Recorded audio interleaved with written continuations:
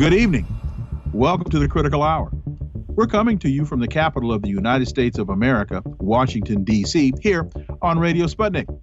I'm your host, political scientist, author, and nationally syndicated columnist Dr. Wilmer Leon, and I'm joined here by my co-host, political analyst, Garland Nixon. Thank you, Wilmer.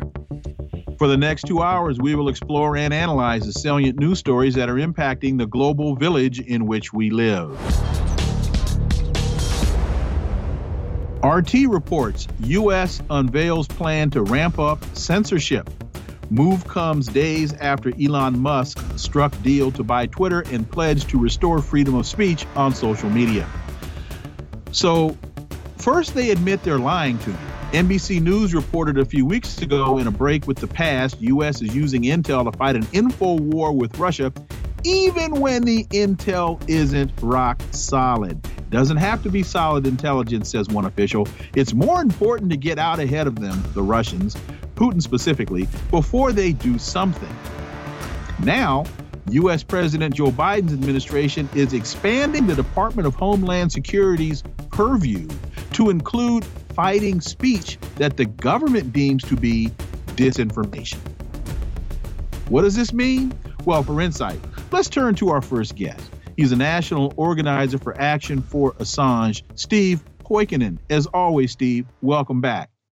Thank you, Wilmer. It's good to be here. So the new body will be headed by Nina Jankowicz, whose resume includes advising the Ukrainian Foreign Ministry and overseeing the Russia and Belarus programs at the National Democratic Institute Lobby Group. Steve, I think there's this blurb in one of the founding documents of this country that's called the Constitution, and that blurb is called the First Amendment. Congress shall make no law respecting an establishment of religion or prohibiting the free exercise thereof, or abridging the freedom of speech or of the press or the right of the people peaceably to assemble and to petition the government for redress or of grievances. But Steve, how can you effectively petition the government for redress if you aren't properly informed about the goings-on of the government? Well, not only that, how can Congress uphold or be held subjected to what happens to the First Amendment if it's being circumvented by an unelected official in a newly created department in the DHS?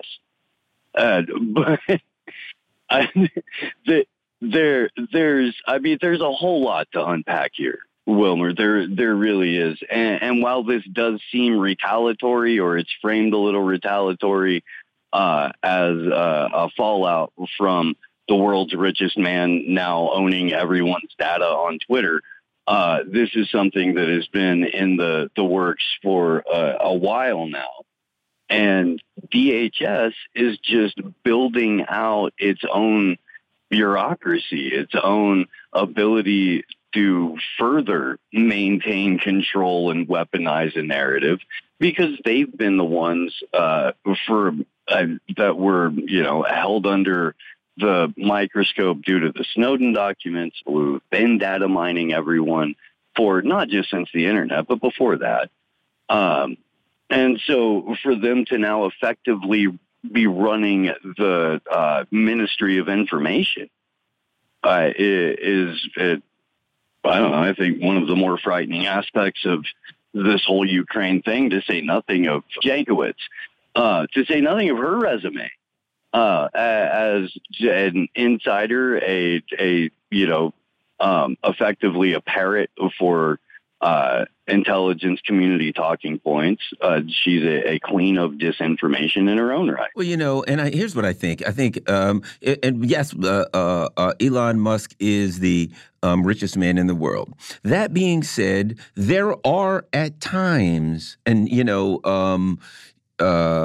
disagreements amongst various factions of the ruling class, and he's not an absolute. They're saying they don't want to. They want she's when he took over Twitter Monday, Jankowicz said, "quote I shudder to think about if a free speech absolutists were taking over more platforms, what that would look like for the marginalized community. Oh, you know, ever notice they always got to stand up for the marginalized community when they want to do the bidding of the international intelligence cabals. But at any rate, so even the thought that this valuable intelligence tool of social media, that maybe that Musk would come, yeah, he works for them, with them, but he might come in and one little tiny corner of it, he may say, no bots, or let's let the algorithm, just one little thing is unacceptable. These people, they're such narcissists, they have to have total and complete control.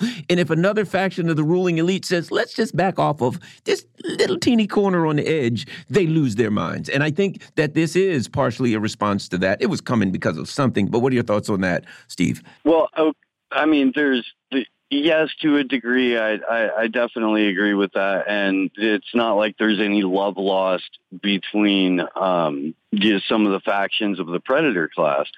Elon Musk has proven himself to be retaliatory in his own right. He stopped shipment of a Tesla from a guy who wrote a negative review about him. You know, I mean, he's blocked and had banned a number of people. Buying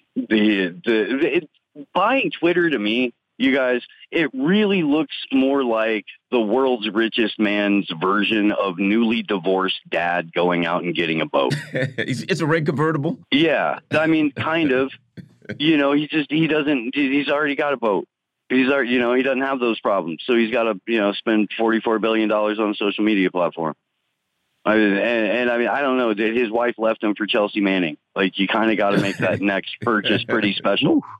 You do. You do. So I'm just spitballing here. There's one other element to this that I think people need to really pay attention to, because it'll be interesting to see how this new body operates.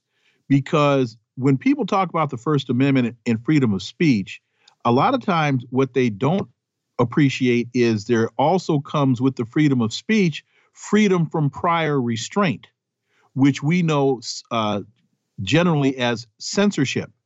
So in most cases, the government can't prevent you from publishing something. They can only punish you once it's published. That's what we learned from the Pentagon Papers case. So if they're now going to get into the censorship business, that's an even more dangerous Rubicon to cross than just violating the freedom of speech. Well, it is, because it's finally removing the mask and saying we are reality. At the end of the day, that's what they're saying. No, there is no truth but the truth we tell you. It doesn't matter if that truth changes on a moment-by-moment basis. The truth exists in the moment, and it is what we say it is. And if you contradict us, or if you try to provide evidence that is contrary to the reality that we're providing you, in the first place, we're going to remove it. We're going to make sure it never sees the light of day. If it does slip by, then you will be held liable as a dangerous agent of disinformation. Since this falls under DHS, I can only guess that in a short amount of time, we're going to see some form of legislation that tries to paint anyone who is a disinformation provocateur as some sort of terrorist. Oh, it'll be in the domestic terrorist law. You know what I mean? It goes right in the domestic terrorism law, sowing doubt. Because all we need, Steve, we need false certainty. We don't need anybody sowing doubt. Hey, here's an important story. Since we're opening the show, I must hear your brilliance on this. Biden asked Congress for $33 billion to support Ukraine through September. Now, we know that a few days ago, Zelensky asked, and I don't call him president, I call him puppet, if anything, said, we need $7 billion a month to keep Ukraine going. So Biden said, 7? We'll give you 8 for the next 4 months. $33 billion. And here are some wonderful things that socialist things that are going to happen. It's going to fund Ukraine's government-supported food, energy, health care services for the Ukrainian people. What natural gas purchases? We wouldn't want them to get cold.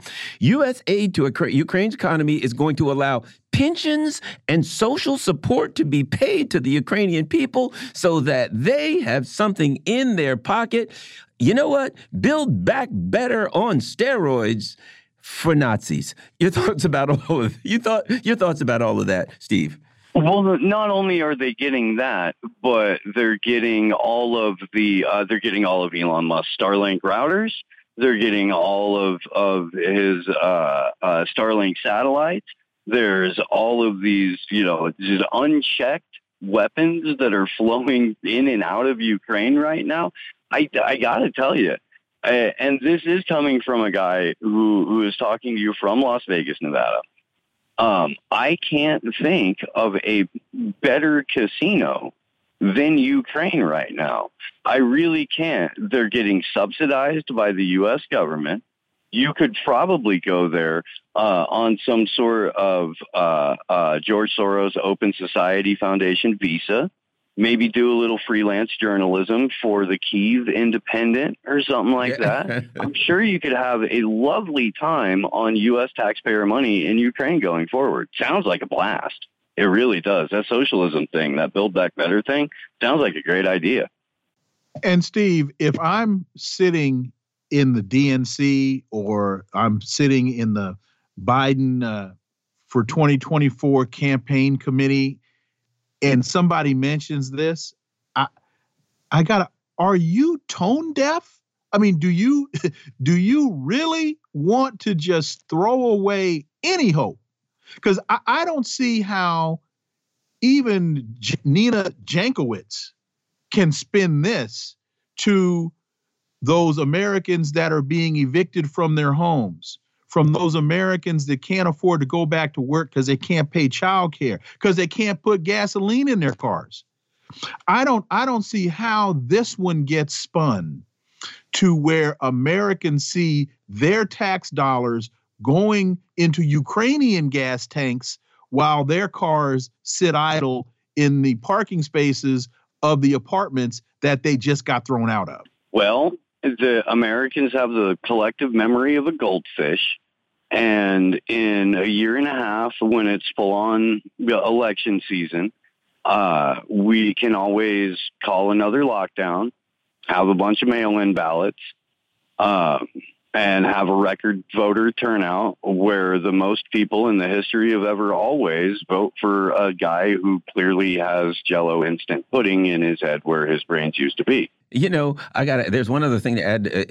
In that money, the total will help fund Ukraine's and government support food, energy, healthcare services, and counter Russian disinformation and propaganda narratives. I can see, now that we talk about the upcoming midterms, where some of this money might just be used to counter anything negative, such as, I don't know, Hunter Biden laptop story. Next thing you know, 51 whatever Ukrainian Nazis come out and say it has the earmarks of bad stuff. Your thoughts about the... Well, and wait a minute, Steve. Before you respond to that, Jankowicz described the newly minted board as an internal mechanism working to better coordinate the department's work to counter disinformation while protecting free expression, privacy, civil rights, and civil liberties, which to me, that right there sounds like disinformation. Go ahead, Steve. Well, it certainly does, but you gotta hand it to them. They do try to finish out with a joke. They do. They do. I mean, this is going on right now. With it, all of this is happening with, assumedly the approval or the rubber stamp of Congress.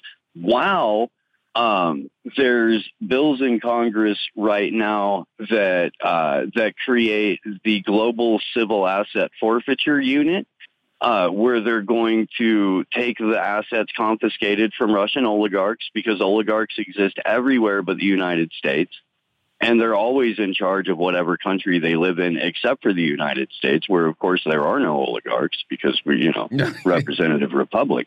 But they're going to liquidate those assets and then basically use that to fund the department that we're talking about right now. There's also a Ukraine lend-lease act that's being circulated around Congress right now. I mean, do you need Ukraine to announce itself as a NATO state or to really join NATO or the EU if you have effectively absorbed it and made it, cold Puerto Rico? Steve Poikonen, as always, thank you. Cold Puerto Rico. I like that. Thank you very much. As always, we appreciate your insight, your analysis. We look forward to having you back. Thank you, gentlemen. Folks, you're listening to The Critical Hour on Radio Sputnik. I'm Wilmer Leon. I'm joined here by my co-host, Garland Nixon. There's more on the other side. Stay tuned.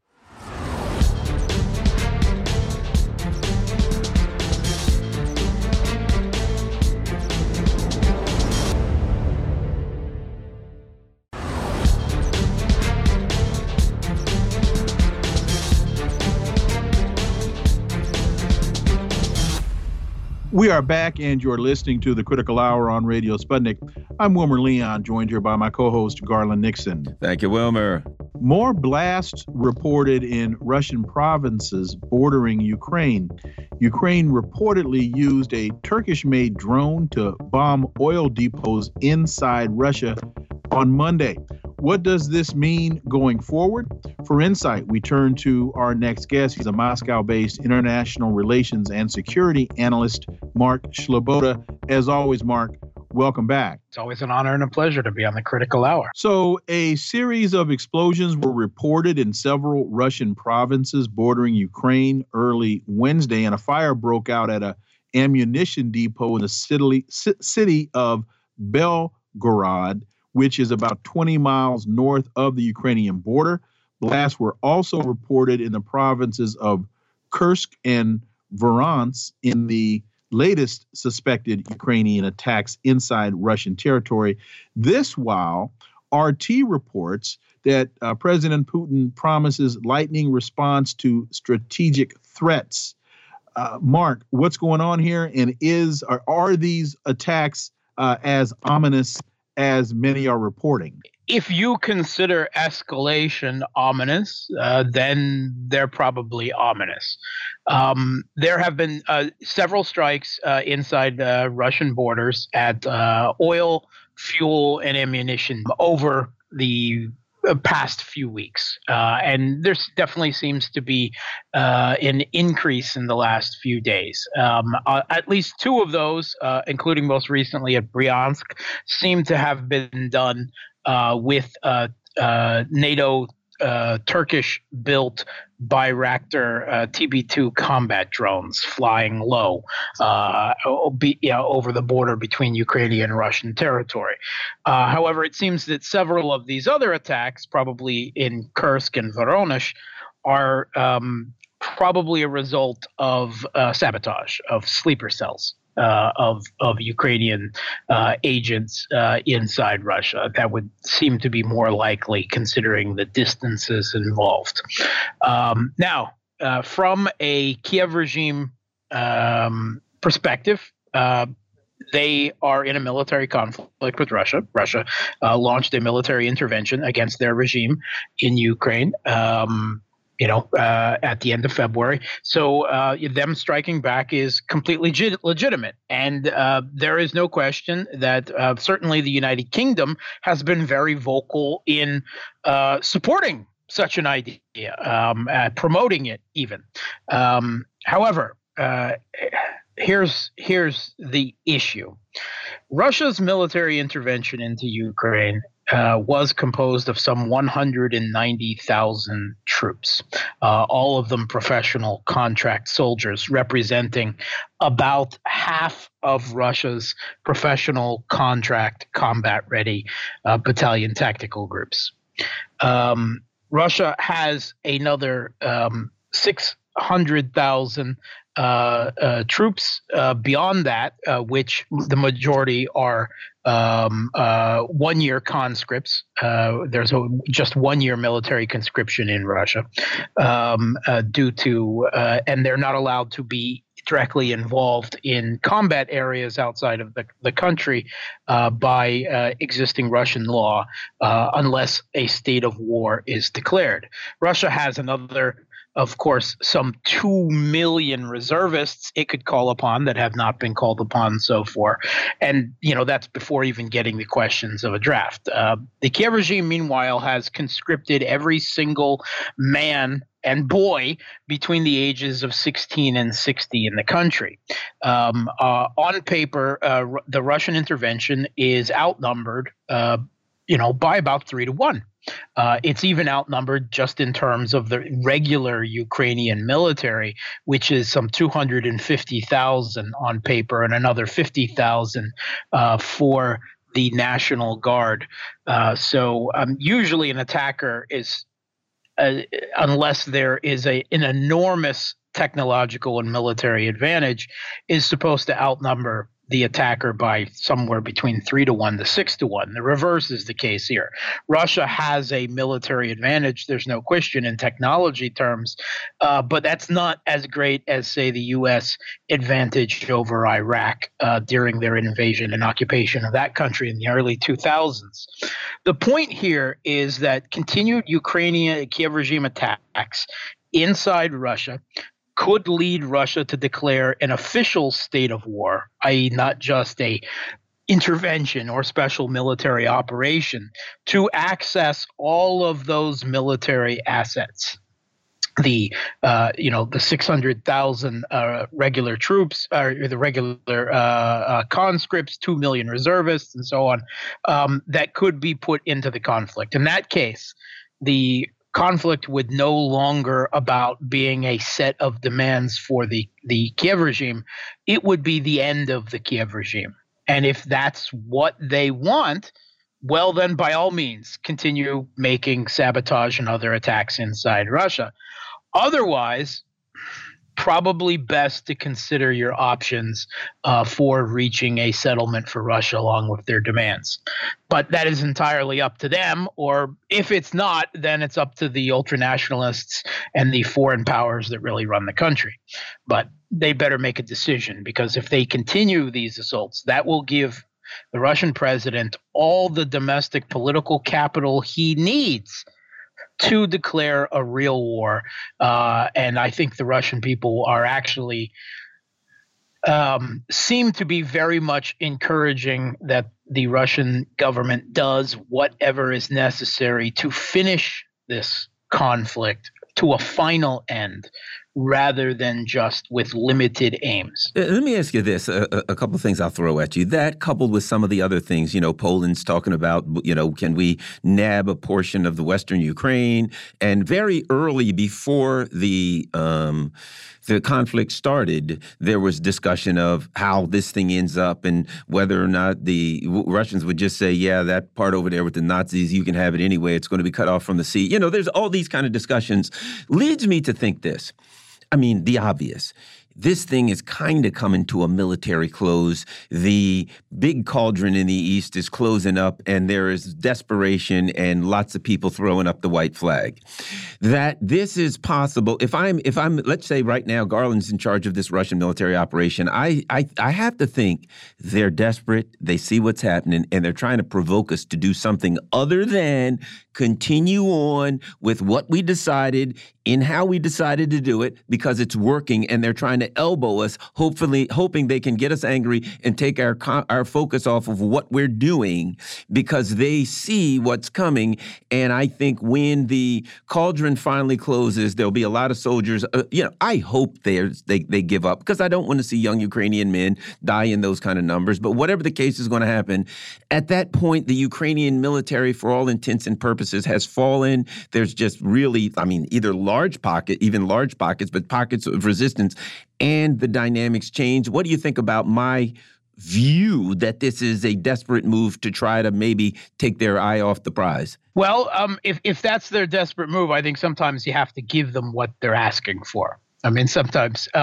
I think when Russia initially launched the intervention, I think that they we're trying to do too much with too little in terms of the troops. Again, that limited 190,000 troops for the intervention along too many different military axes, right? And that led to some successes in some areas like the South, and I think some disappointments in other areas like the North.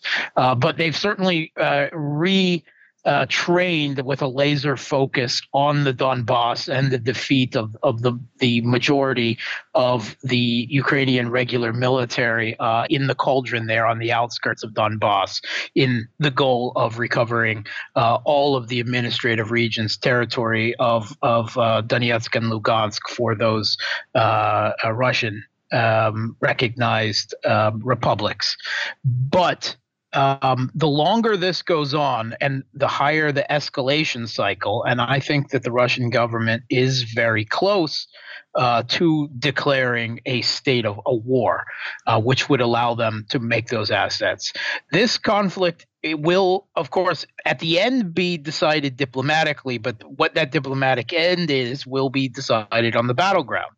And we've already heard in the last week from the Kiev regime's foreign minister, Kaluba, that the Kiev regime has no intention of a domestic settlement, that it will be decided on the battleground. Okay. That's fair. Let's go there. If Russia escalates this to a full conflict, this ends in the partition, perhaps even the complete balkanization of the former state of Ukraine. It's just a matter of where. And the longer this is drawn out and the more resources Russia feels it has to put in because of escalations by the Kiev regime, because of escalation and involvement by NATO, that becomes ever greater. Already, Russia has basically announced that the South will be partitioned, Kherson, which is already taken by Russian forces. That is, Kherson is officially transitioning to the ruble as a payment system on May 1st, and there is continued talk about having a referendum for the formation of another People's Republic there along the lines of Donetsk and Lugansk. And it seems there's every possibility that the people there could decide to follow down that path. But that could just be the first. We could see the rest of Ukraine. And if indeed, the rumors, supposedly some intelligence received by the Russian government, that Poland and the U.S. intend to step into Western Ukraine independent of the rest of NATO, I think that would actually be a favor for the Russian government. Let them have these former Galician territories that weren't even part of Ukraine until 1939 with Stalin, because that is where the heart of the far-right, Banderite fascist sentiment is. And I have always felt it would be a mistake for Russian forces to go into Western Ukraine there. I think that would actually be a very fitting end to Ukraine, to see the Maidan regime's path lead to the complete balkanization of the country into the individual statelets and having the last Western chunk gobbled up by NATO. So to that point, Turkey hopes Putin and Zelensky will meet in coming days. Turkey regularly expresses its desire to host a meeting between Vladimir Putin and Vladimir Zelensky. Wishing don't make it so. So I would think, Mark, your sense of this is not happening anytime soon. Yeah, definitely so. Erdogan is a snake, and Russia, I think they probably have to hold down their bile every time they speak to him. He's a cunning beast, but not only has he been continuing to supply the Kiev regime with these combat drones, which are fairly effective combat drones, the Bayraktars, but he has now closed off Turkish airspace to Russian civilian and military aircraft bound for Syria. He has already closed off the Dardanelles, the Straits, under the Montreux Convention. He is attempting to stop Russian military access to their Russian military intervention in Syria, which in large part was designed to stop the Turkish takeover of that country. there is every possibility that Russia could renew economic sanctions against tourism, produce, which had a dramatic effect on the Turkish economy before. And certainly they're not going to regard Erdogan as any kind of neutral, objective factor for negotiations any longer. Mark Sloboda, as always, thank you so much for that analysis, so much for your time. And we look forward to having you back. Thanks for having me. Have a good evening. Folks, you're listening to the Critical Hour on Radio Sputnik. I'm Wilmer Leon. I'm joined here by my co-host, Garland Nixon. And there's more on the other side. Stay tuned.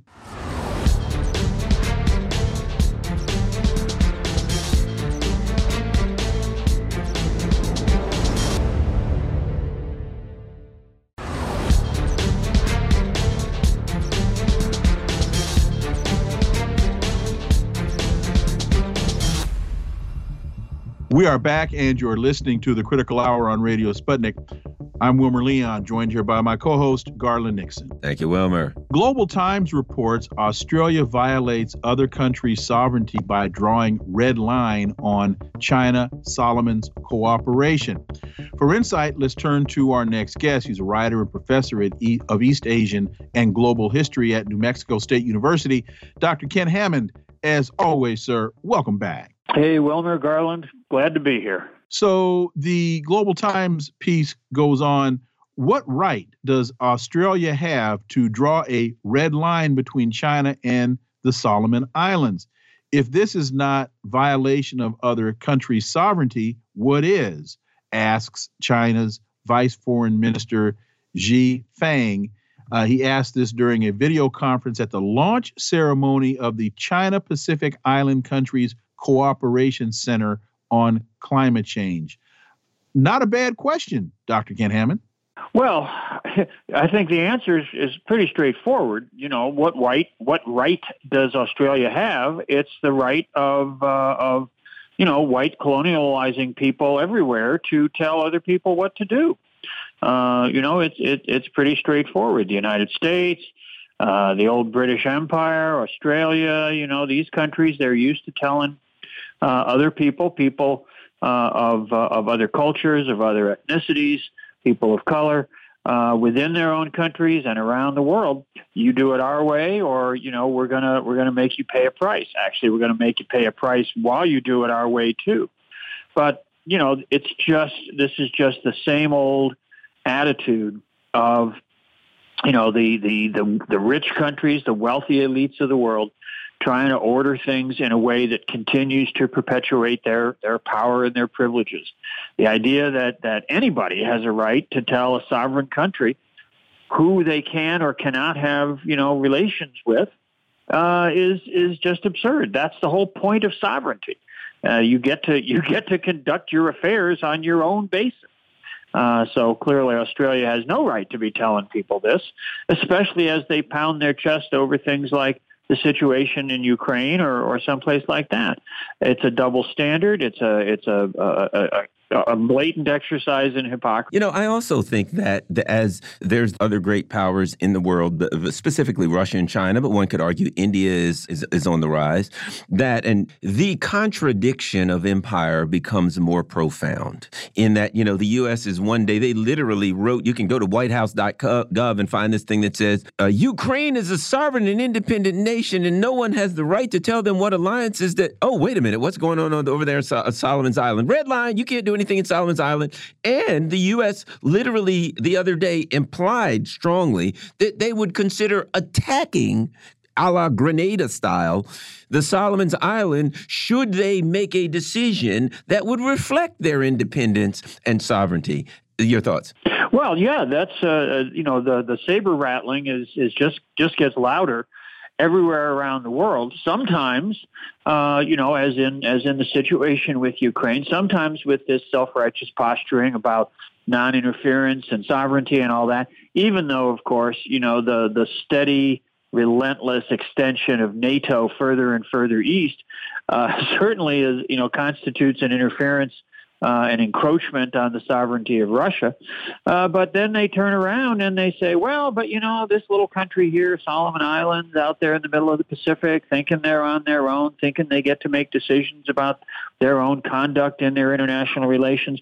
We got a message for them, which is you do what we tell you. We draw the red line, and we tell you where you can and cannot cross. And if you violate that, you're going to risk, our direct intervention in your internal affairs. What about the fact that this statement comes at the launching ceremony of the China Pacific Island Countries Cooperation Center on Climate Change? What this says to me is that not only has China made inroads with the Solomon Islands, but it's making inroads with Tonga and other Pacific Island countries. So the United States, this seems to be the kind of precursor to a much larger issue for the United States in the region. Well, I mean, this touches on really serious, large-scale global issues. The Pacific Island nations, Solomon Islands, Tonga, Vanuatu, other island chains out there, these are countries that are among the most vulnerable in the world to the impending effects of climate change, rising sea levels, things like this, that are going to have to be addressed very, very seriously by these countries that have not got a lot of resources to spare. They understand that historically, it's the old Euro-American industrial core that has generated most of the carbon in the atmosphere, that has produced global warming, that is threatening the survival of their countries. They understand that, and they also understand that China, although certainly it has, as an evolving modern industrial economy, it is also contributing to carbon in the atmosphere, but it's doing everything it can to try to buffer that process, to try to bring it under control, to try to find alternative energies. They're the world leader in both the production of and the use of alternative energies, renewable energies. So the Pacific Island nations looking around, they're looking at, well, here's the United States and the Western industrial economies that have produced this situation that threatens to literally inundate our countries.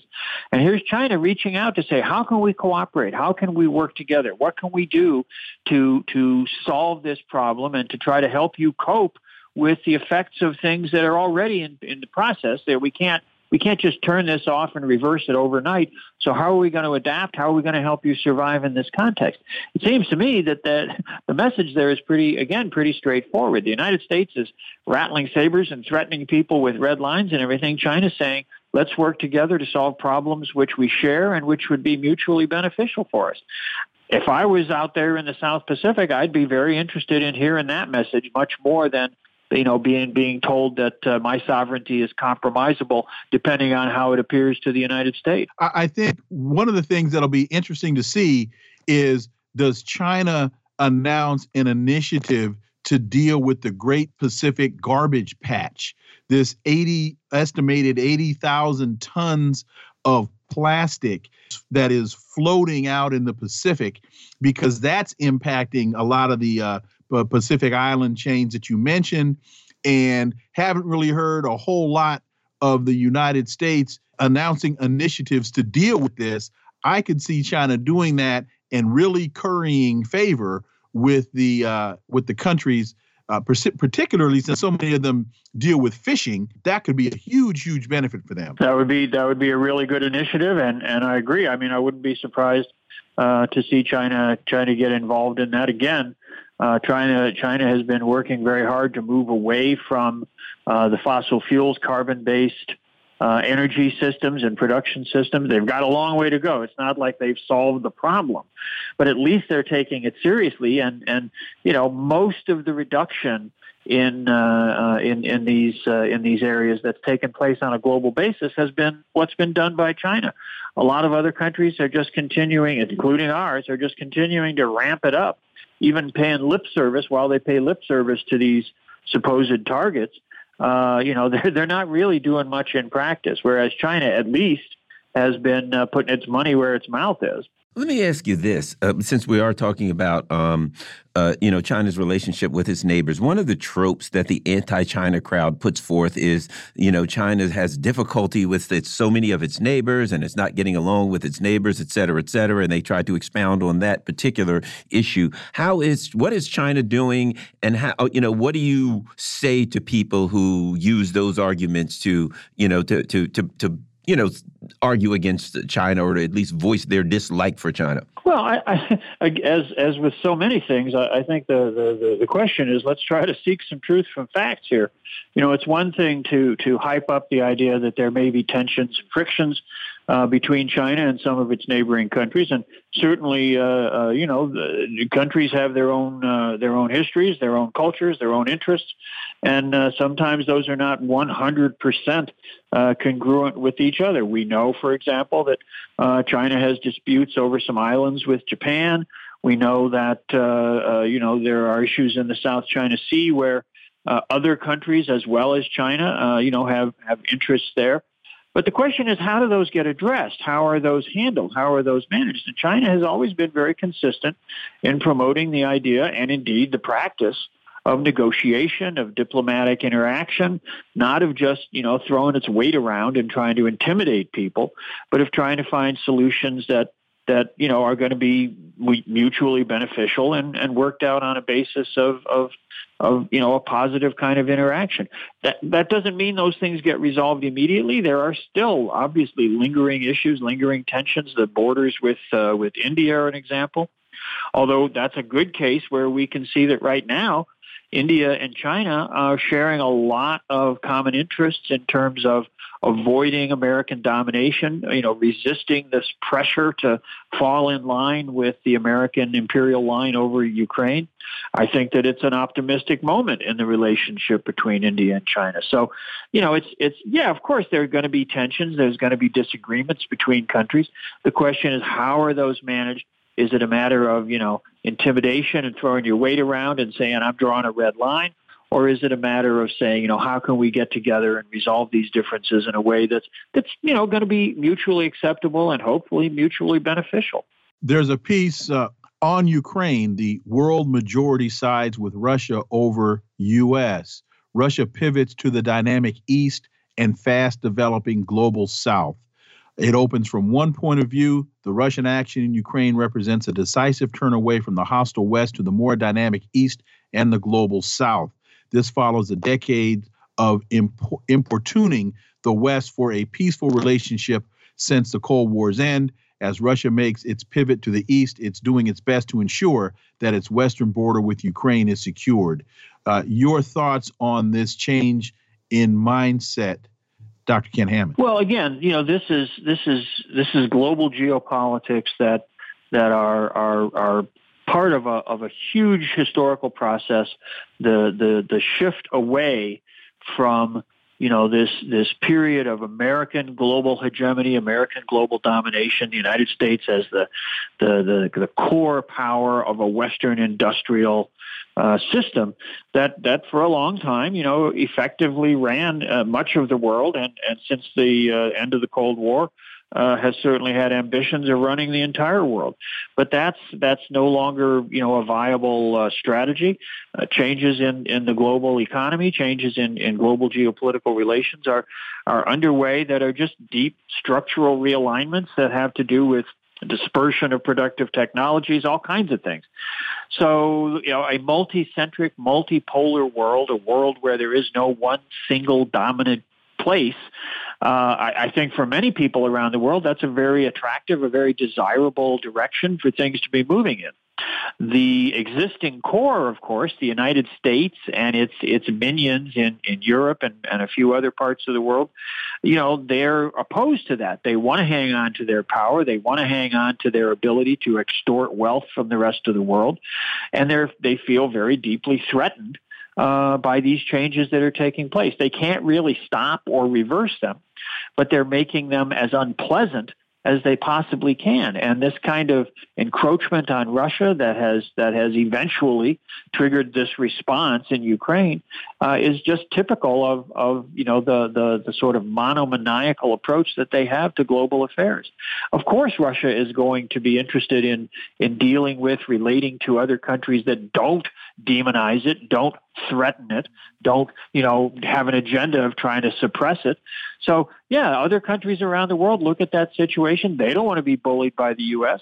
So there's an obvious convergence of interest far beyond just Russia and China. But, the majority of people in the world have governments that have refused the American agenda here. And that's good news for Russia. Dr. Ken Hammond, as always, thank you so much for your time. Greatly appreciate that analysis, and we look forward to having you back. Always glad to be here. Folks, you are listening to the Critical Hour on Radio Sputnik. I'm Wilmer Leon, joined here by my co-host, Garland Nixon. There's more on the other side. Stay tuned.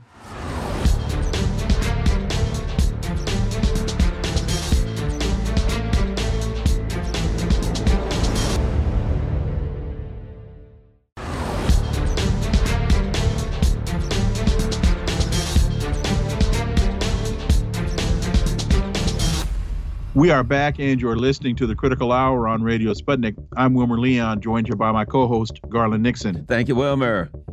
Sputnik News reports Washington-Warsaw plot reunification of Poland and Western Ukraine. Russian foreign intel chief says that Poland is mulling deploying its peacekeeper forces in some regions of Western Ukraine under the pretext of protecting them from Russia. This is according to Russian Foreign Intelligence Service chief. What does this mean? Well, let's turn to our next guest. He's a former U.S. Marine Corps intelligence officer and author of Scorpion King, America's Suicidal Embrace of Nuclear Weapons from FDR to Trump.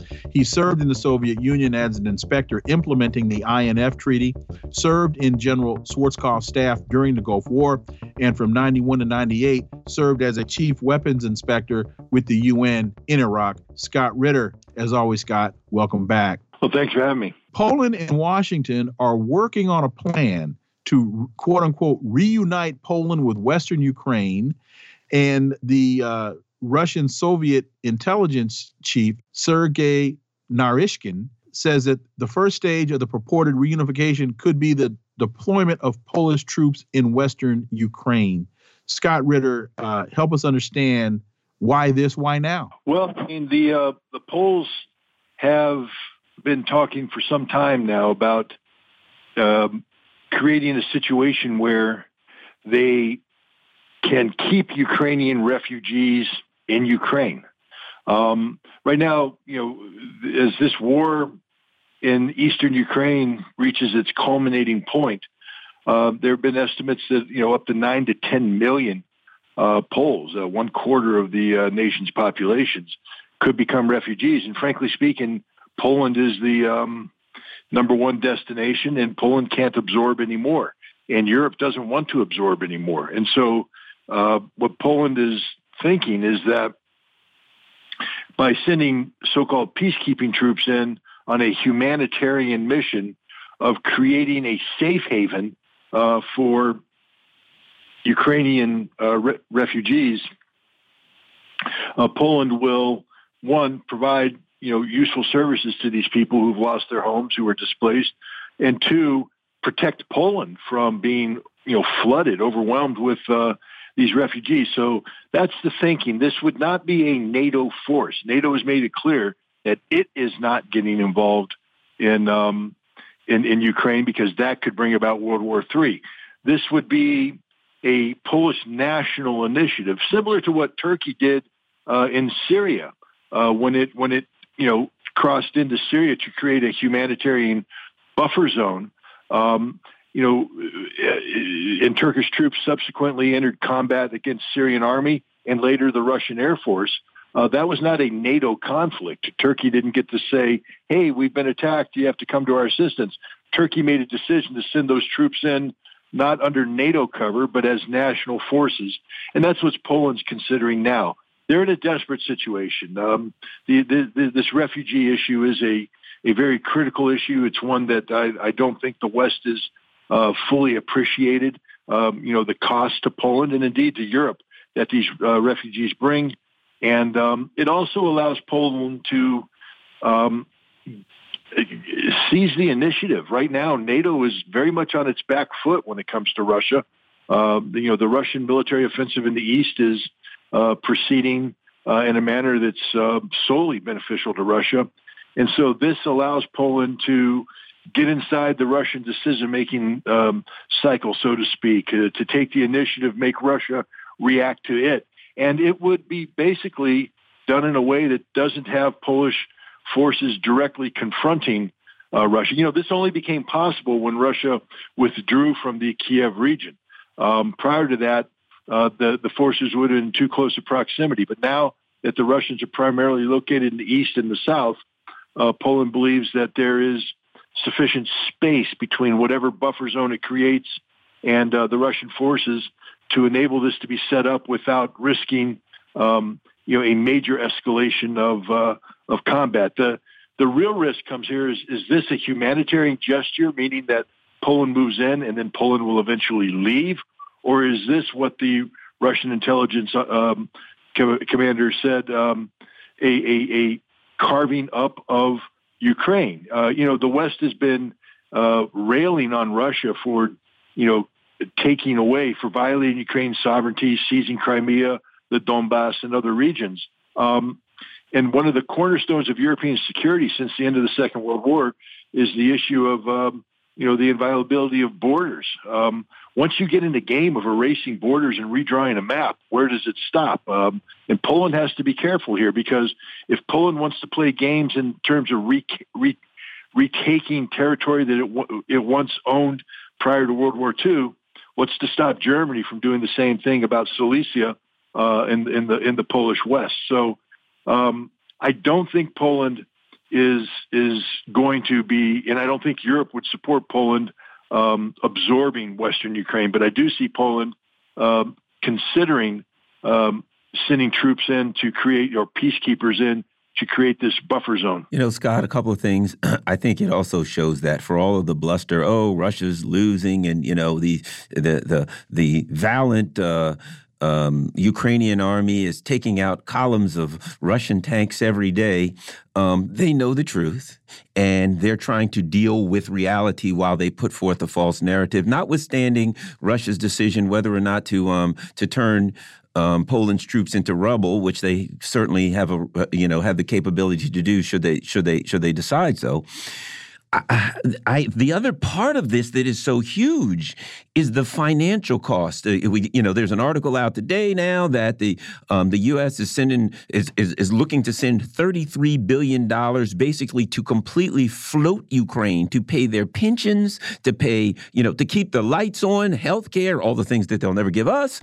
But the cost, Poland's not a wealthy country. To feed and house and take care of all of these millions of Ukrainians that are pouring into Poland and other places, they instigated and pushed this thing. And now they have an economic disaster, not just the gas, not just the inflation, but the cost of taking care of and feeding these refugees, and of course, they're saying, well, we're going to pay the cost for Ukraine. They've created a monster, I think, that's economically gotten out of hand. Also, your thoughts on that?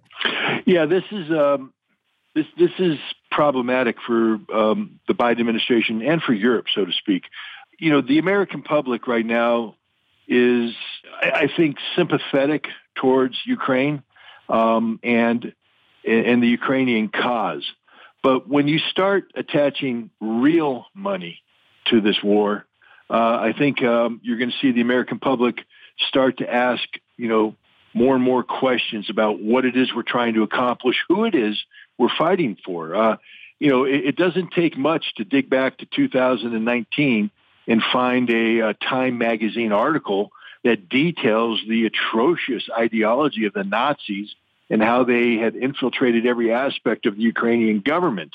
But today we've whitewashed that. Today, we pretend the Ukrainians are these, this wonderful democracy where the people think and act like we do.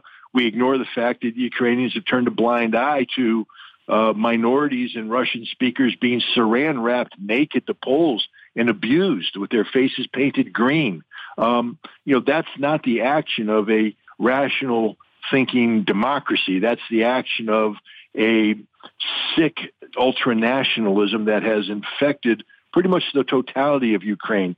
And once this reality is exposed and absorbed by the American public, I don't think you're going to see people rushing to spend. I think that they're talking about up to $7 billion a month on Ukraine, especially when we have potholes here, we have people without health care, we have people who are losing their jobs, and Europe is in no position. I mean, now that Russia's starting to turn off the gas spigots, the economic consequences of Europe's signing on to Joe Biden's sanction program are going to hit home even harder.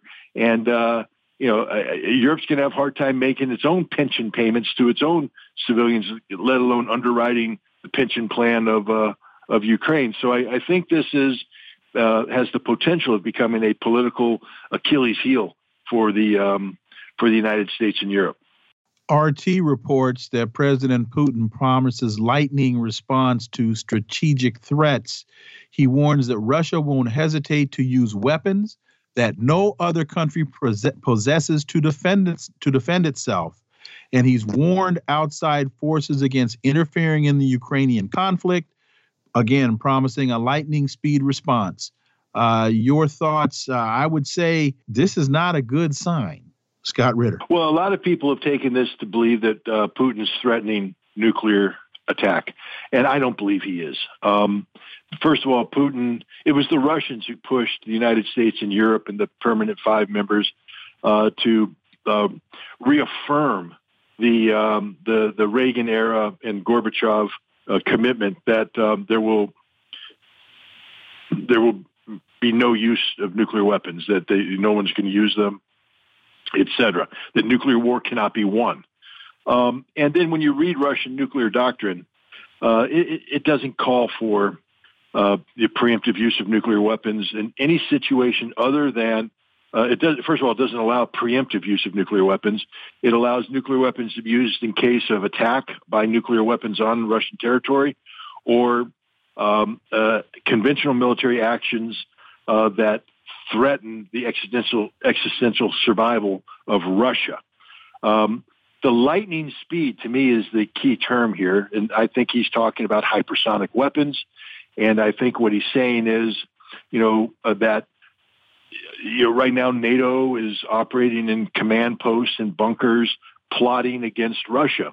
And when these plots become reality, and the reality manifests itself in dead Russians, that Russia will be able to respond with lightning speed to reach out and touch NATO anywhere it wants to, at any time it wants to, and Russia will not hesitate to do so. And I think NATO may wake up one day to find, command posts, NATO headquarters, and other facilities, Ramstein Air Base, where as we speak, there's a major conference taking place with Ukrainian military leadership on how to extend this war, expand this war, how to bleed Russia white. So that's what I think Russia's talking about. And NATO should take this threat very seriously, because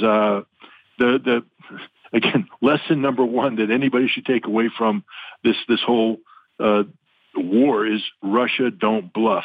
Putin don't bluff. And when he says he's going to do it, he's going to do it. Scott Ritter, as always, thank you so much for your time. Greatly, greatly appreciate that analysis, and we look forward to having you back. Thanks very much. Folks, you're listening to the Critical Hour on Radio Sputnik. I'm Wilmer Leon. I'm joined here by my co-host, Garland Nixon. There's another hour on the other side. Stay tuned.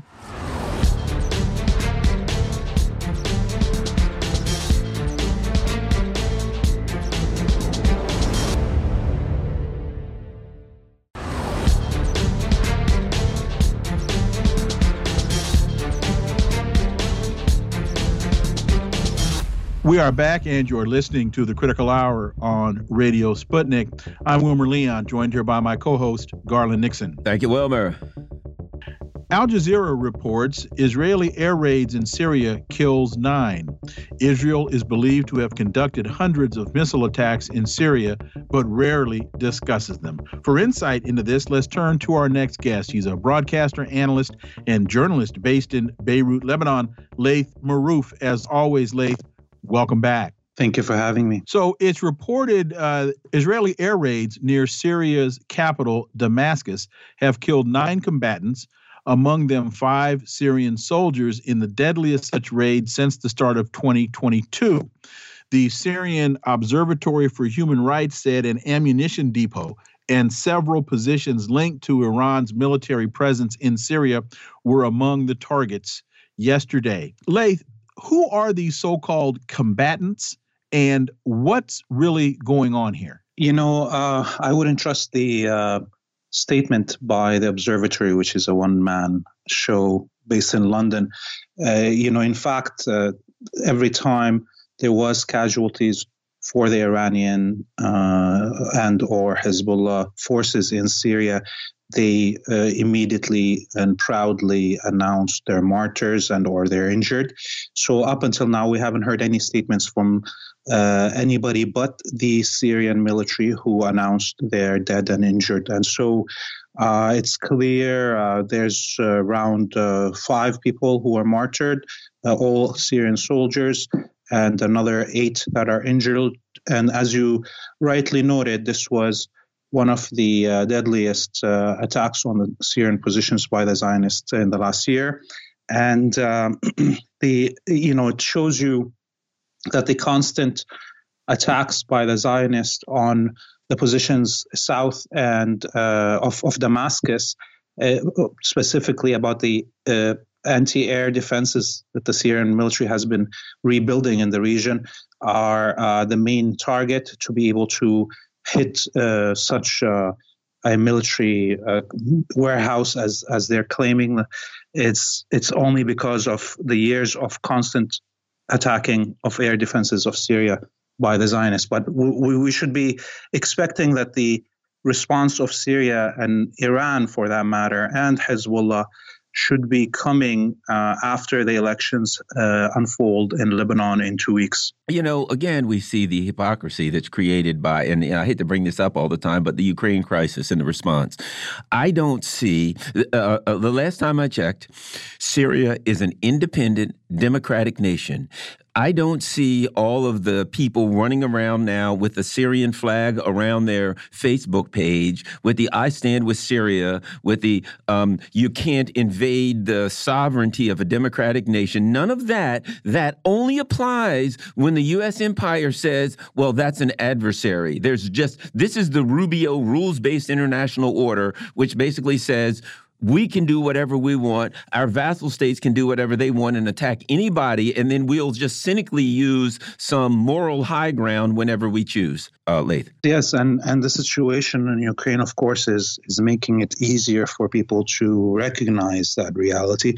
Much of the people that have suffered under the invasions of the United States and its provinces in Europe over the last 30 years have always understood that the hypocrisy of human rights and democracy that is only projected and never applied, and therefore we saw these millions of people be killed by the United States and tens of millions made into refugees, huge swaths of this planet made uninhabitable by depleted uranium and mass munitions. And here we go. Now we are being told that the United States is the protector of democracy and human rights. And as we see its actions on the ground conflicting with those statements in Ukraine, I think it's becoming harder and harder for the elite in the West to even keep their own population sedated. What impact is this having, as you can project, long-term on the balance of power in the region? In all of West Asia right now is in flux, and it's hard to predict where things are going to go because the different players that are part of the imperial order, the vassals in the region, are becoming more and more unpredictable and irrational because of the withdrawal of the American troops from Western Asia and its concentration on its military efforts against China and Russia. That's leaving the vessels like the Zionist colony and the Saudi royalty really worried, and therefore, because they are not able to formulate a independent international strategy or regional strategy that is not beholden to imperialist dictates, they're not able to come up with solutions that are good for them. Therefore, we should be expecting more of these illogical attacks by the Zionists on Syria and or on Palestine and on Lebanon, and we should be expecting a trigger that should lead to something that could finally bring a new balance of power in the region. Right now, we're in a flux, and up until now, nobody has filled that vacuum. European officials, Responsible Statecraft says, European officials stop dawdling and pass the JCPOA. More than 40 former top European officials, including former foreign and defense ministers from more than a dozen countries, have called on the U.S. and Iran to quickly conclude their long negotiations and return to full compliance with the 2015 nuclear deal. To me, when I look at this, it's another indication that the Europeans have abdicated their foreign policy to the Biden administration, the most incompetent and corrupt group as there is on the face of this earth today. And in my opinion, I just see no avenue in which the Biden administration pursues getting this deal back in compliance. Your thoughts? Yeah, I don't think it's going to happen. And if you connect that to what I just said about the developments happening in all of West Asia, their connections to the Ukraine, you can see clearly that there is no going back. We're all rolling down this hill, and the momentum of this snowball is just going to continue to grow, and the size of the snowball. And as these regional battle zones like Ukraine, Georgia, Armenia, Azerbaijan, Syria, Iraq, Palestine, all of these, as these supposed to be regional conflicts start spilling on each other, we are becoming, reaching a stage that is impossible to stop this momentum. Like it's a freight train that is loose. And so we should be expecting much upheaval in the next 6 months. More than 40 top officials, including former foreign and defense ministers, called for the U.S. and Iran to conclude their negotiations, and calling on the two parties, or stating that the two parties risk entering a state of corrosive stalemate. But Iran and the United States are not the only two signatories of the agreement. So to Garland's point, the other, I think it's 5 countries, they should just sign on and move on, especially if they wanted to exert another level of leverage over the United States as it relates to the sanctions that are impacting them, as it relates to their ability to access Russian oil. That if they were strong, to me, that's what they would do. Your thoughts, Late? Yeah, I mean, look, the JCPOA was signed by Russia, China, the United States, Germany, France, the UK, and the United Nations. So what we have right here is actually everybody is still signatory to the JCPOA except the United States. So if there was actually sovereignty and independence in Europe, those European signatories, Germany, France, the United Kingdom, would just abide by their own obligations and deliver on them if there's no ability to sign a new deal with the United States. We're not trying to right now sign a new deal with everybody else. Iran isn't trying to sign a new deal with everybody else. Everybody is trying to right now find a deal that is acceptable to the United States. But if the United States doesn't, I am sure the Europeans will also not deliver on their obligations because they are not sovereigns. They have been occupied since the end of World War II. There's 60,000 American troops just surrounding Berlin. Do you think that's an independent capital of a state when there's 60,000 American troops surrounding it? So of course they're not.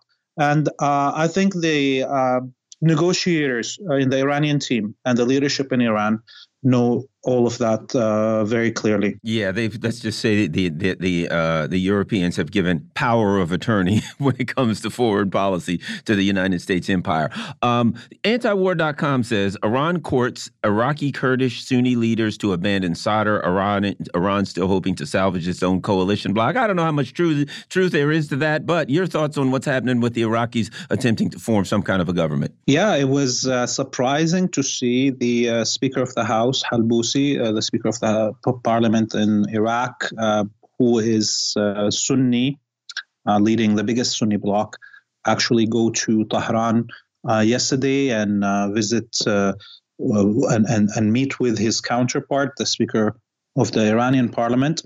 And in doing his meeting, multiple new Sunni personalities that have been kind of retired out of politics for a while came back to the scene and are calling for a national coalition government that includes all the political faction, a salvation kind of government. And so that tells you that Iran has managed somehow to breach the wall that the Saudis and the Emiratis have built in terms of financing all the Sunni political parties in Iraq and creating a schism between them and the Shia counterparts. So it's a good achievement for Iran. We'll see how this unfolds in the next few days and weeks as the pressure mounts for creating a new government and naming a new president and a new prime minister. Understanding that the U.S. has not allowed Iran to operate as a sovereign, what's your projection? Do you have any insight into how this shakes out in the months going forward? Yeah, it's very hard. In Iraq now, if there is really no government, part of the country is out of its control in terms of the Kurdish regions. There is militias everywhere. Is the United States going to allow the federal government, whatever it would, if it's named, to actually control its territory? There's a big question, and I think all of this will depend on if the American occupation continues, or is it, or would the Americans capitulate and leave the country as requested by its parliament 2 years ago? Laith Marouf, as always, thank you so much for your time. Greatly appreciate that analysis, and we look forward to having you back. You have a great evening. You're listening to the Critical Hour on Radio Sputnik. I'm Wilmer Leon, joined here by my co-host, Garland Nixon. There's more on the other side. Stay tuned.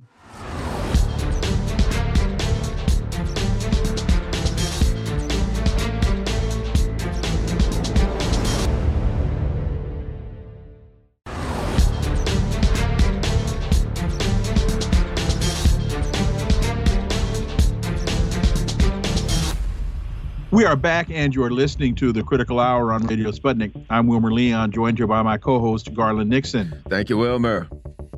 Biden asks Congress for $33 billion to support Ukraine through September. The $33 billion includes a request for $20.4 billion in additional security and military assistance for Ukraine, as well as additional money to fund U.S. efforts to bolster European security in cooperation with NATO allies, as well as other things which we'll touch on quickly. What does this say about the administration's concern for Americans who can't afford gas and don't have pensions? Well, for insight, let's turn to our next guest. He's an associate professor of economics at the University of Missouri, Kansas City, former president of the National Economics Association. Dr. Linwood Tauheed, as always, sir, welcome back. Thank you.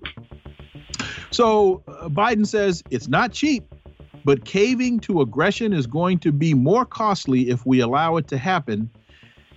Out of this $33 billion, there's a sum of $8.5 billion to help support the Ukrainian economy, support food, energy, healthcare services. These are things that Americans can't get. Dr. Linwood Tahi. I think this is a signal of a couple of things. One, that the war effort, that the EU and American support for the war effort in Ukraine is looking like it's going to last for a while. There's an estimated $7 billion per month that will be necessary. And that sounds very much like Iraq 2.0, nation building, which, of course, went on and is still going on in terms of U.S. support. And that $7 billion per month is probably just an entry fee. It'll continue to go up as the Ukrainian government needs to be stood up and as contractors need to be hired in order to rebuild things and so forth. Now, in this country, as you've just said, there are things, of course, that U.S. citizens can't get. We don't have universal pensions. We also don't have universal health care and universal child care and these other things which this money to Ukraine is intended to support. And so while the U.S. is suffering from capitalism, apparently Ukraine is going to be moved into the socialist vein and all expenses are going to be paid. Well, basically, the good news is Joe Biden found a way to institute the Build Back Better plan on steroids. The bad news is it ain't for us. When we look at some of the things it says it's going to be used for, to fund Ukraine's government, support food, energy, and healthcare service for the Ukrainian people.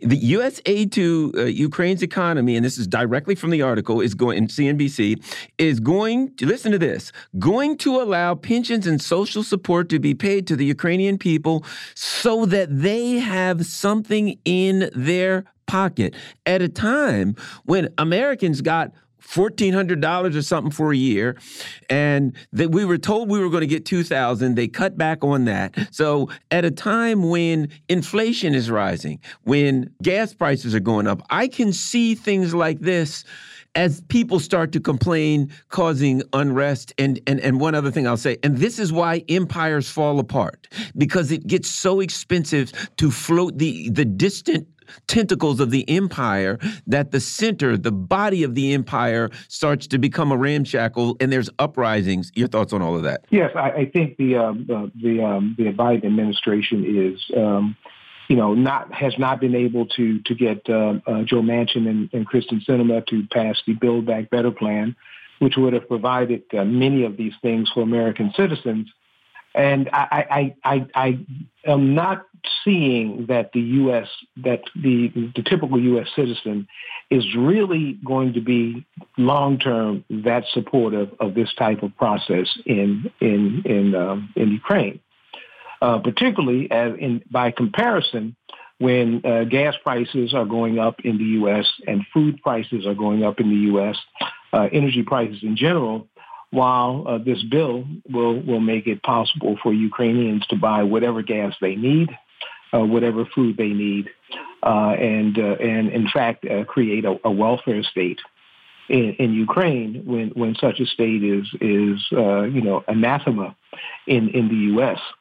And so I suspect that the Biden administration is doing this because they have to do something. They can't just walk away from Ukraine and admit that the Russians have won.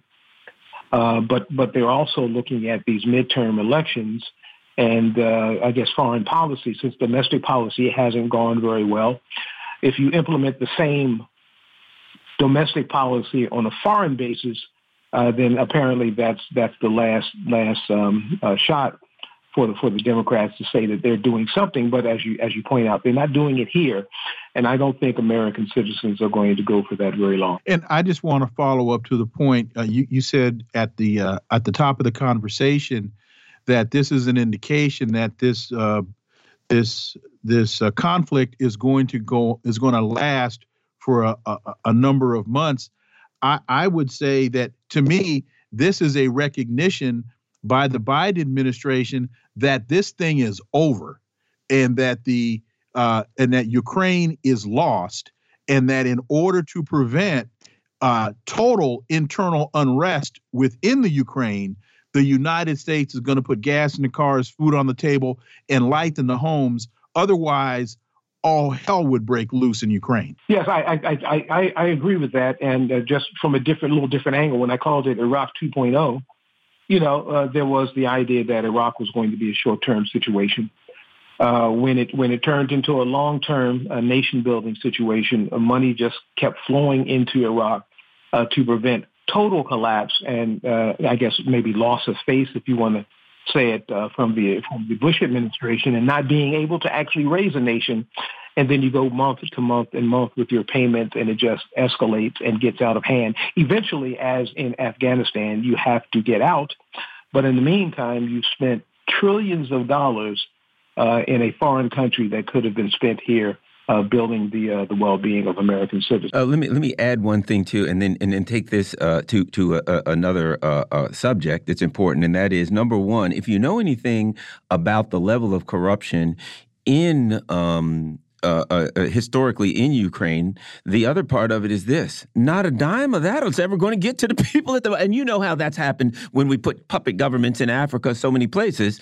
These funds come in, and in Ukraine, it is going straight to Cyprus, to shell companies, Guernsey, the Isle of Man, you name it. That money will be laundered into the hands of the Ukrainian oligarchs so fast you won't know what happened. And it won't be just Ukrainian oligarchs. This is the oligarchy around the world. Apparently, also Biden is asking for change in the criminal law to make it possible to sell off these Russian oligarchs' assets that have been seized. Now, they will be purchased by other oligarchs, just not Russian oligarchs. Yeah. And so this is a grab for not just Ukrainians, but for everyone who is in the billionaire class. Wow. Well, Janet Yellen was speaking at the Atlantic Council, which, for those of you who don't know, is basically NATO's think tank. And she described how the war would create fundamental changes in the world economic order. And let me add two things. One other thing to it. There are basically a number of articles that is coming out that are saying that the Europeans, or the EU, is admitting that the sanctions against Russia didn't work. Put those two things together, Dr. Tawil. What do you think that means? Yeah, I think this is an admission that the U.S. has lost control. Now it's kind of getting ahead of the avalanche that's coming. We see that China and Russia and the Eurasian countries, and also countries in South America and Africa are moving closer together in terms of de-dollarization, in terms of either using yuan, Chinese yuan, or using their own sovereign currencies to do trading with each other, which takes them effectively and off of the dollar system. And when you see that coming, you can either act as if it was a surprise, or you can do what I think Yellen is doing here, in trying to say that, oh, this is okay. Well, we got a solution to that, and wealthy countries will just trade with each other, and everything will be okay. So I think this is an admission that they can't control this process of de-dollarization, or the process of the countries that are going to continue to trade with Russia and China. They've lost control of that. And so they're declaring control of what they can possibly have some control of. But I think the control is not even there with European countries, because the European countries have to make a decision as to whether or not they're going to become vassal states in trading with the U.S., which means high-cost trading, or they're going to try to continue to have relationships with their former colonies from which they get low-cost commodities and labor. And so the EU this is not just a multipolar world between the U.S. and Europe and Eurasia on the other side. Europe is going to be a separate pole in this process, and so we have Eurasia, Europe, and the U.S. in terms of competing enterprises. I think it's also incredibly telling, as you just touched on. Yellen's speech describes how the war could create fundamental changes in the world economic order that prioritize security concerns over economic integration.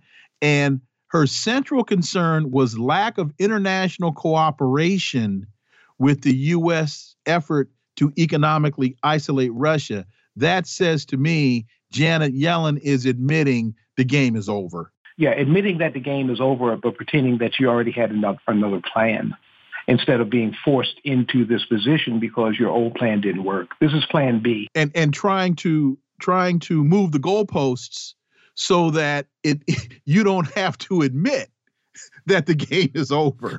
Or let me throw this out. Could it be that she is trying to do real politics and starting the opening kind of message to get the message through to the knuckleheads and neocons that she knows won't listen to her? You know what I mean?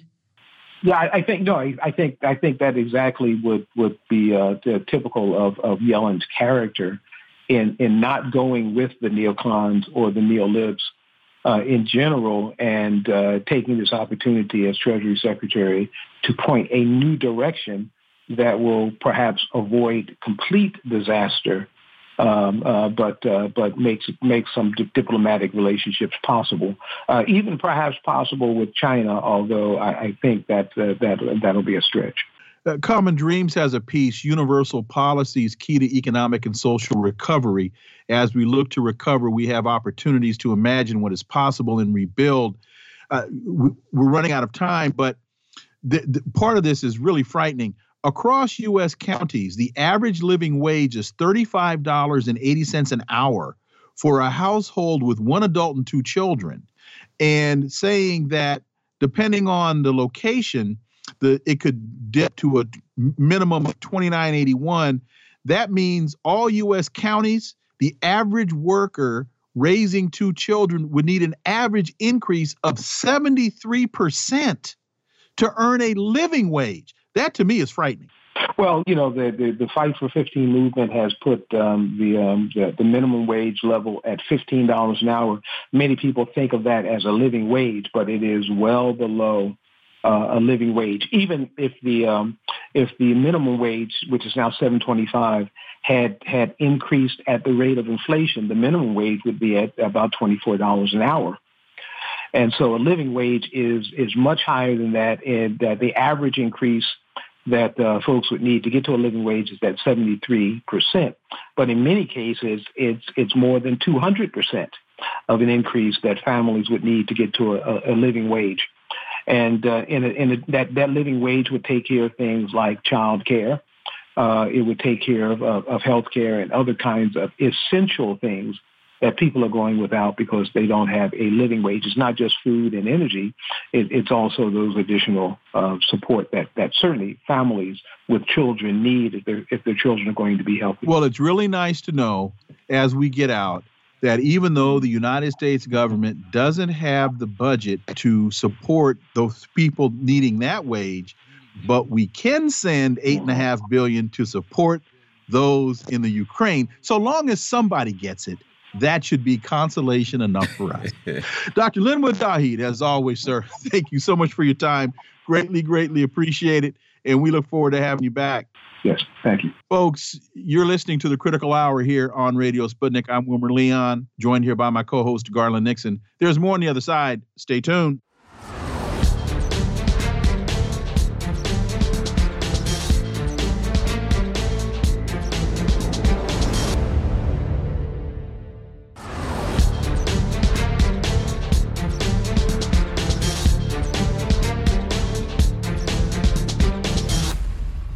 We're back, and you're listening to The Critical Hour on Radio Sputnik. I'm Wilmer Leon, joined here by my co-host, Garland Nixon. Thank you, Wilmer. There's a piece in Responsible Statecraft entitled "The American Media is Failing Us on Ukraine" as the U.S. moves toward a proxy war against Russia, which I think we're already there. Reporters aren't asking tough questions about what that actually means. Well, what does this mean for the American people going forward? Let's turn to our next guest to get that answer. He's a writer at thepolemicist.net and Counterpunch. He's the author of The Battle of Ukraine and the War It's Part of, Jim Kavanaugh. As always, Jim, welcome back. Thanks for having me. So following on with your piece, The Battle of Ukraine and the War It's Part of, your thoughts here on American media failing the American people. Well, this is precisely the issue. That is, what is it? What's the context that gives this situation meaning? What is it? And if everybody is presented with, there's a war that started on February 24th, when Russia invaded Ukraine, then that has a certain kind of there's certain kind of things that follow from that. But actually, there's a war that's been going on for a long time, and it's been military, and including in Ukraine. The Ukraine became a battlefield in that war in 2014 with the American-instigated Maidan coup. And since then, they've been building it up militarily. It's been de facto a part of NATO. The Ukrainian military has been exercising with NATO, and American and NATO officers are training their Ukrainian military and arming it. And from Russia's point of view, this has been a war since really 1999 with the war in Yugoslavia.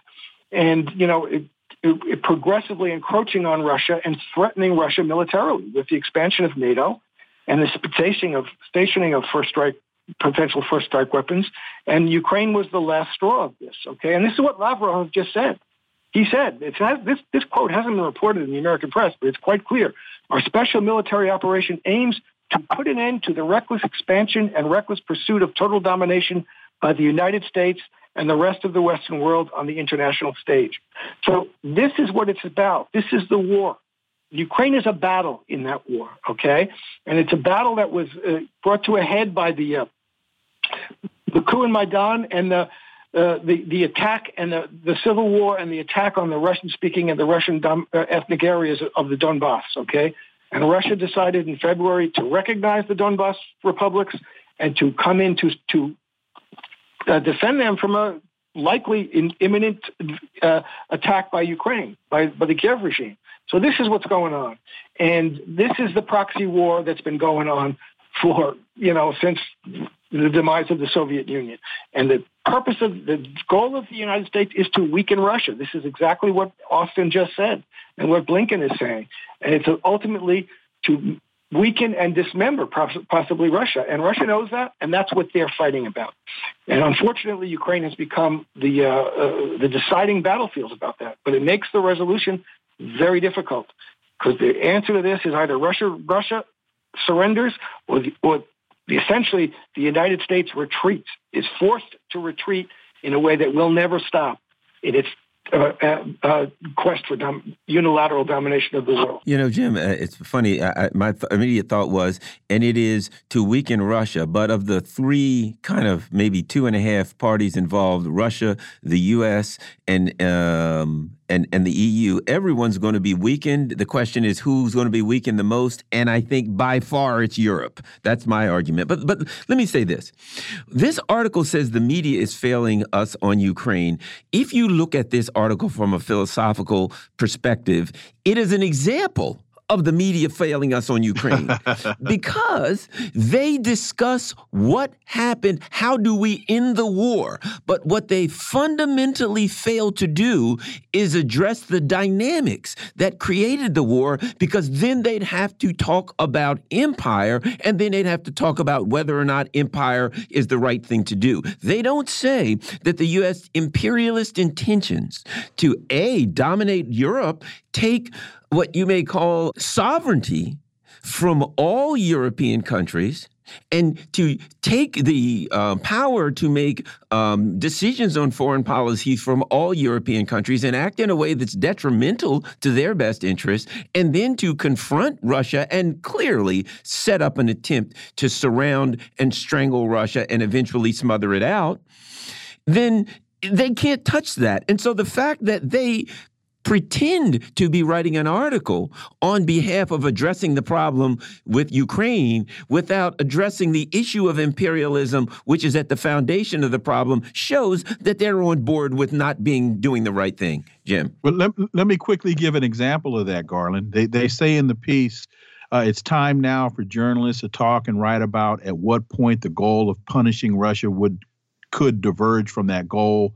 Then they say, for instance, if there's a way for Vladimir Putin to save face and end the war more quickly, would that be palatable to U.S. officials who are now committed to a weakened Russia, if not to regime change? Well, who is Vladimir Putin having to save face with? Because he's got 84% of support in his own country. So that's just an example. Go ahead, Mr. Kavanaugh. Yeah, that's one of the passages in it. There was another thing I said, where at least in this war, we're talking about the relationship to Iraq. So, well, they're not lying in this war. What they're saying about this war is true. And that's just nonsense. But the premise behind this is that there's the problem, as you point out here, is that we have to kind of give Putin the way of saying face and to make it look like he won something that he did. This is not happening that way. This is my recent article, Ukraine negotiation, Kabuki. There's not going to be negotiations in which one party is going to kind of get something and another party is going to get something and everybody's going to walk away saving face and nothing will really be resolved. This non-conditional surrender. Yeah, this is going to be there'll be a negotiation and it'll be the terms of surrender. At some point, the negotiations will be negotiations over the terms of surrender of one party or the other. And as Lavrov says in the interview that I quoted from February 12th or something, that will be determined by the military situation on the ground. Okay, so either the military situation, either the Ukraine regime, but really it's the United States, right, which is behind it. Zelensky is talking, he's being controlled every day. When people don't understand that, he's on the phone, on Zoom every day with Washington, with the U.S. Embassy, with the CIA and American and general staff, and they're directing what to do. And at some point, either they're going to say, okay, you got to give up Donbass. There's no negotiation about this. You either give up Donbass, declare neutrality forever, no NATO, or you keep fighting. And either it's a moment is going to come in which he's going to be forced to do that, or the Russians will, for some military reason, which could only happen if the United States intervenes directly, the Russians will be forced to say, okay, we'll slink away and we won't demand this, we won't demand that. Maybe you can join NATO 10 years from now and we'll go back to limited order. All the negotiations that could have happened already happened with the Minsk Agreement 1 and 2 and the Normandy Agreement. And the United States and the Kiev regime dismissed them and broke them. Okay, so Russia isn't going to go back to a Minsk 3. They'll either be independent Donbass republics, neutral Ukraine, no NATO Ukraine, and that'll be a clear loss for the American hegemony project, or the Russians will be somehow forced to slink out without getting what they wanted, which will be a clear loss for Russia. So that's what the negotiations are ultimately going to be about. And if anybody thinks that the military situation on the ground now is leading to a clear loss for Russia, I got a good to tell you. That's wrong. So that can only be changed by some decisive intervention by the United States and NATO. The other thing that this fails to take into account, just no matter what, this article cannot hit reality.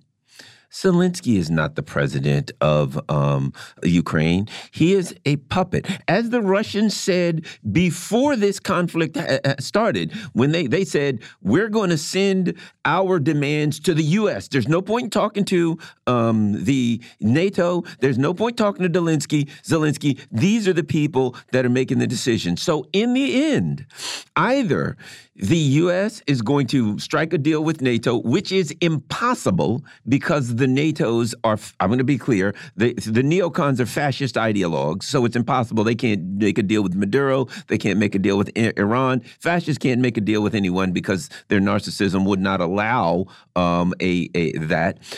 In the end, the Russians are going to impose, it's on their border and their military has escalatory dominance. They will impose their will. And whatever's left over that NATO or Poland or whoever comes along and takes up some scraps, that's the way it's got to happen. But I think that's where the Russians are. We got time. We're going to impose our will. When we're done, that's what it's going to be. You can accept that or not. That's up to you. Well, I think that's what the Russians did go into this saying we're going to take half a loaf. They are accepted that in the Minsk agreement, and it didn't work. So they're saying you had your chance for that. Now, full autonomy, full independence, and full, complete, irreversible declaration of neutrality and elimination of the NATO infrastructure. So that's I don't see what's going to stop them from doing that. Besides, as I say, but direct intervention of the United States. Unfortunately, there is a lot of pressure for that. There's a lot of political pressure for more military intervention by the United States. And this is where you have the threat of nuclear war. And Lavrov warns about it. And it's true. If the United States intervenes in this to try and stop Russia, from Russia's point of view, this is an existential, and it's correct. They're correct. If the United States succeeds in taking over Ukraine and turning it into a NATO, which it already is doing, a spearhead against Russia, and Russia is forced back, then Russia's going to be retreating forever, and it will eventually be dismembered. So they know that, and they're going to fight about that. And this is not the same thing for the United States as a country. We're not under threat from Russia, but as an imperial hegemon, we are. And that's what... Good. If I may add one more thing real quickly, and it's the same for China. China is in it every bit as deep as Russia. China knows Russia can't lose. And because Russia has escalatory military dominance on their border, NATO and the U.S. cannot impose their will militarily on them, whatever happens. And China will be in it, in my opinion, every bit as much as Russia, because there's no difference. They know if Russia would lose or whatever you want to call it, that they're next. And so you've really you've got Russia and China saying there ain't no way that this happens with a loss. Your thoughts, Jim? China knows what's going on. They know the stakes here are the end or the perpetuation of American imperial hegemony, dominance over the world institutions, not only military, but economic and financial institutions of the world. And this is what's at stake now. And this is going to be the key battle in that war. This has taken on that aspect, and that's what it is. Whether we like it or not, this has become that. And that's why the Americans, neither the Americans nor the Russians are going to want to give up and surrender on this, but one or the other of them will. Jim Kavanaugh, as always, thank you so much for your time. Greatly, greatly appreciate that analysis. We look forward to having you back. Okay, thank you. Folks, you're listening to the Critical Hour on Radio Sputnik. I'm Wilmer Leon. I'm joined here by my co-host, Garland Nixon.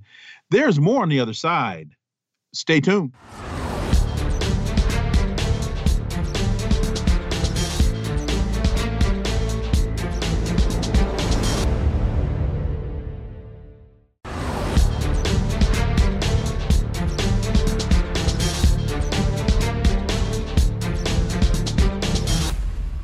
We are back, and you're listening to the Critical Hour on Radio Sputnik. I'm Wilmer Leon, joined here by my co-host, Garland Nixon. Thank you, Wilmer. As we've been discussing at earlier points in the program, Biden asks Congress for $33 billion to support Ukraine through September. The $33 billion includes a request for $20.4 billion in additional security and military assistance for Ukraine, as well as additional money to fund U.S. efforts to bolster European security in cooperation with NATO allies. A lot of that sounds like the funneling of funds to American military manufacturers. What does this say about the administration's concern for Americans who can't afford gas and don't have pensions? For insight, let's turn to our next guest. He's an investigative journalist, author, and analyst, and he's the author of The Frozen Republic, The Velvet Coup, and America's Undeclared War, Daniel Lazar. As always, Dan, welcome back. Thanks for having me. When you read this, what came to your mind? It's amazing how rapidly gridlock falls away.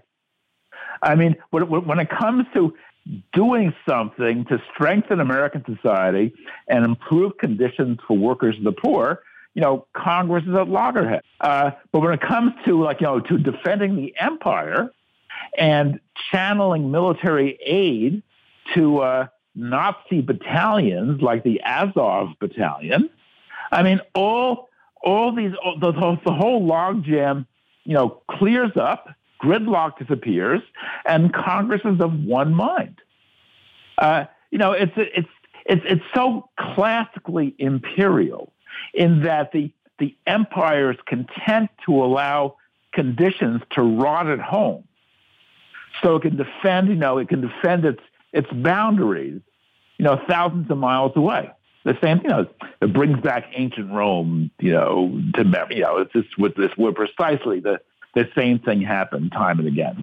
Dan, I think this is what you're bringing up is it's the inevitable decay of having an empire, in that the inner empire has all of these tentacles, and from the outward edges of those tentacles, resources, bananas and coffee and all of these wonderful things flow into the main body of the empire, and they live well off it. But after a while, when their power starts to decay, all of the resources from the main body of the empire have to flow out its tentacles to the edges to keep those things going and to keep the facade that they're still an empire, the illusion, alive.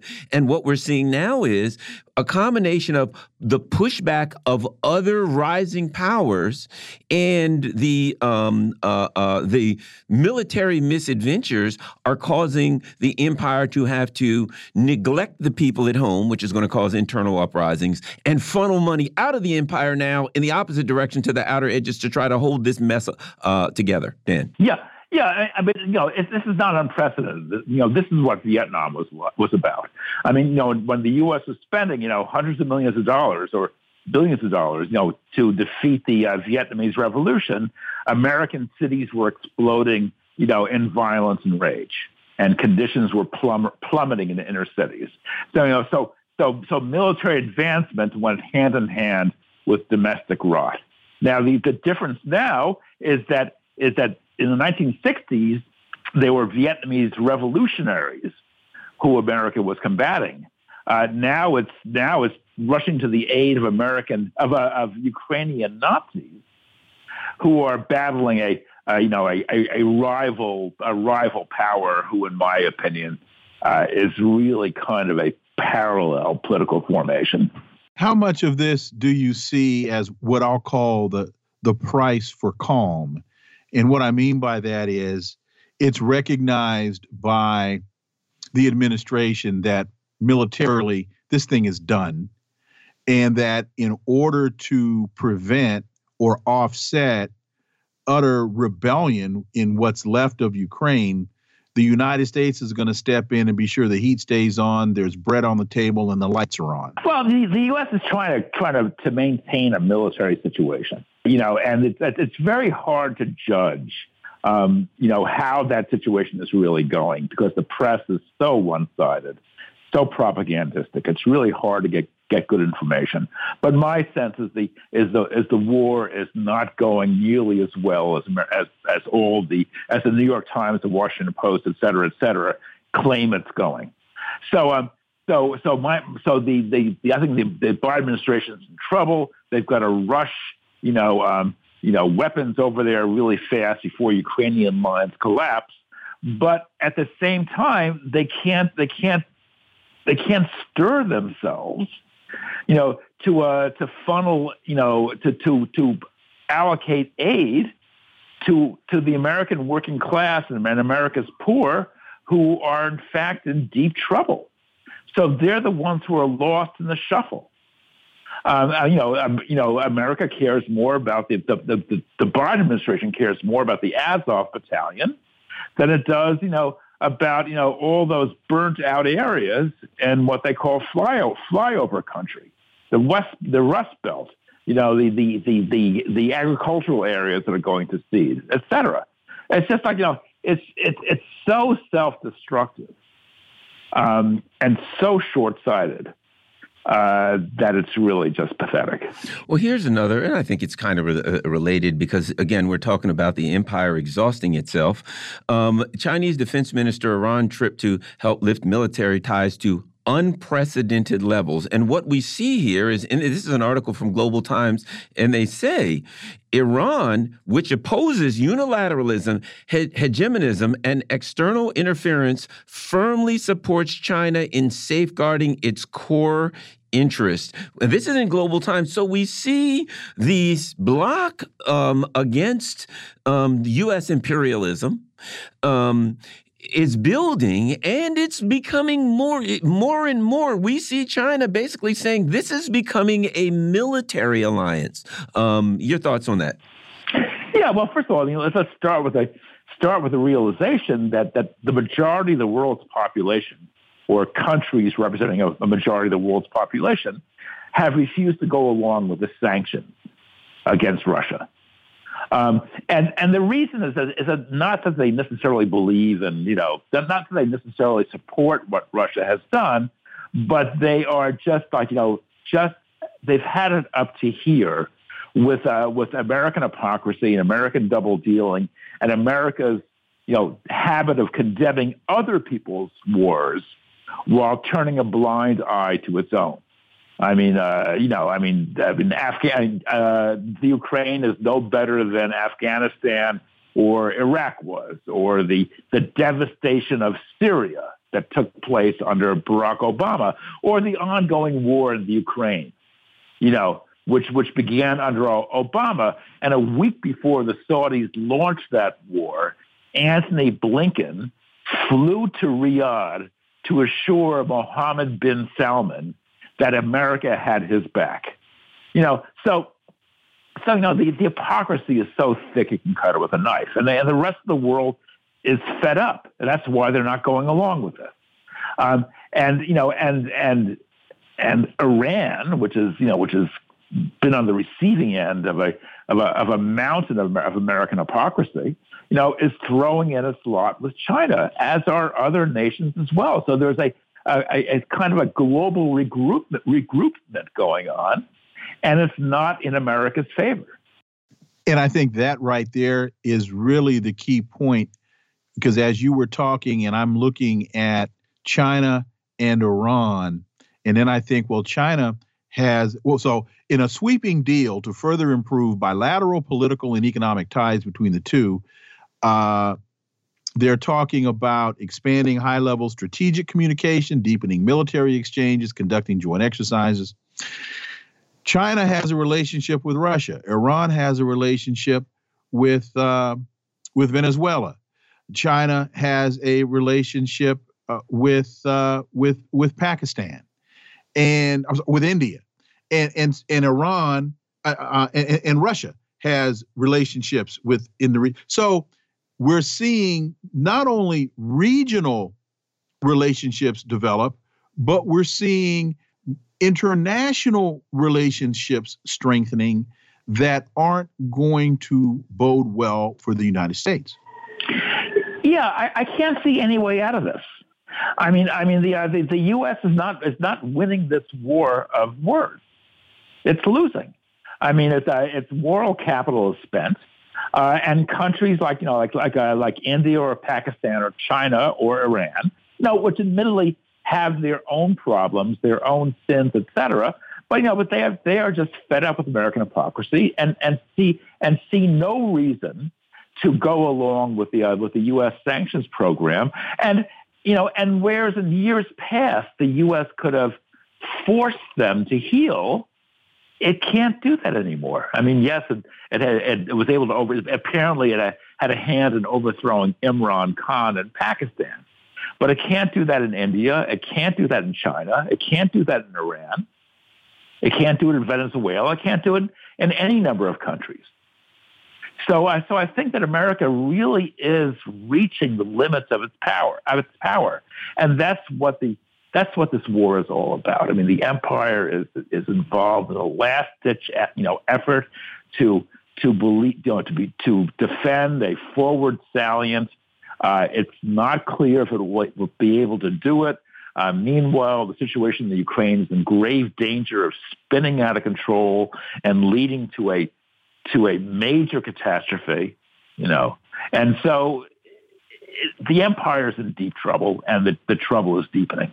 Dan, I think the big catastrophe is going to be, and I've been reading a lot about this refugee system, and it is bad. This issue, and it is bad. I tend to think that what will determine the outcome of this in the intermediate run, summer into the fall, is the devastating economic fallout, the devastating fallout of which will also be part of the refugee, that the internal uprisings and the mess that's going to be in Europe and even in here is going to put incredible pressure on the leaders throughout the U.S. empire, so much so that that's going to be a big part of the determining factors of how this is dealt with. Your thoughts, Dan?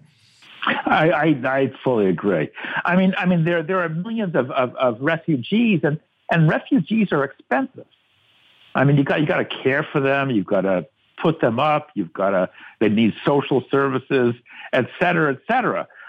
The U.S. is while the EU is receiving millions of refugees, the U.S. has agreed to take in 100,000, which is a piddling amount, considering it's really the U.S. which started this war, and the economic fallout is terrific. The U.S. will actually probably wind up benefiting because it's a net energy exporter, and energy prices are rising. But European economies, especially Germany, are going to pay a huge price, and Poland and Bulgaria will as well. That their crunch time for them is now starting. Now that Putin is cutting off their gas supplies, so the burden is not falling equally. It's falling disproportionately on the Europeans, and the Americans are actually making a bit of money off the deal. And yeah, I mean, at some point, politicians in Europe are going to have to, face the consequences. People are going to be really upset, really angry, and they're going to demand, a full accounting.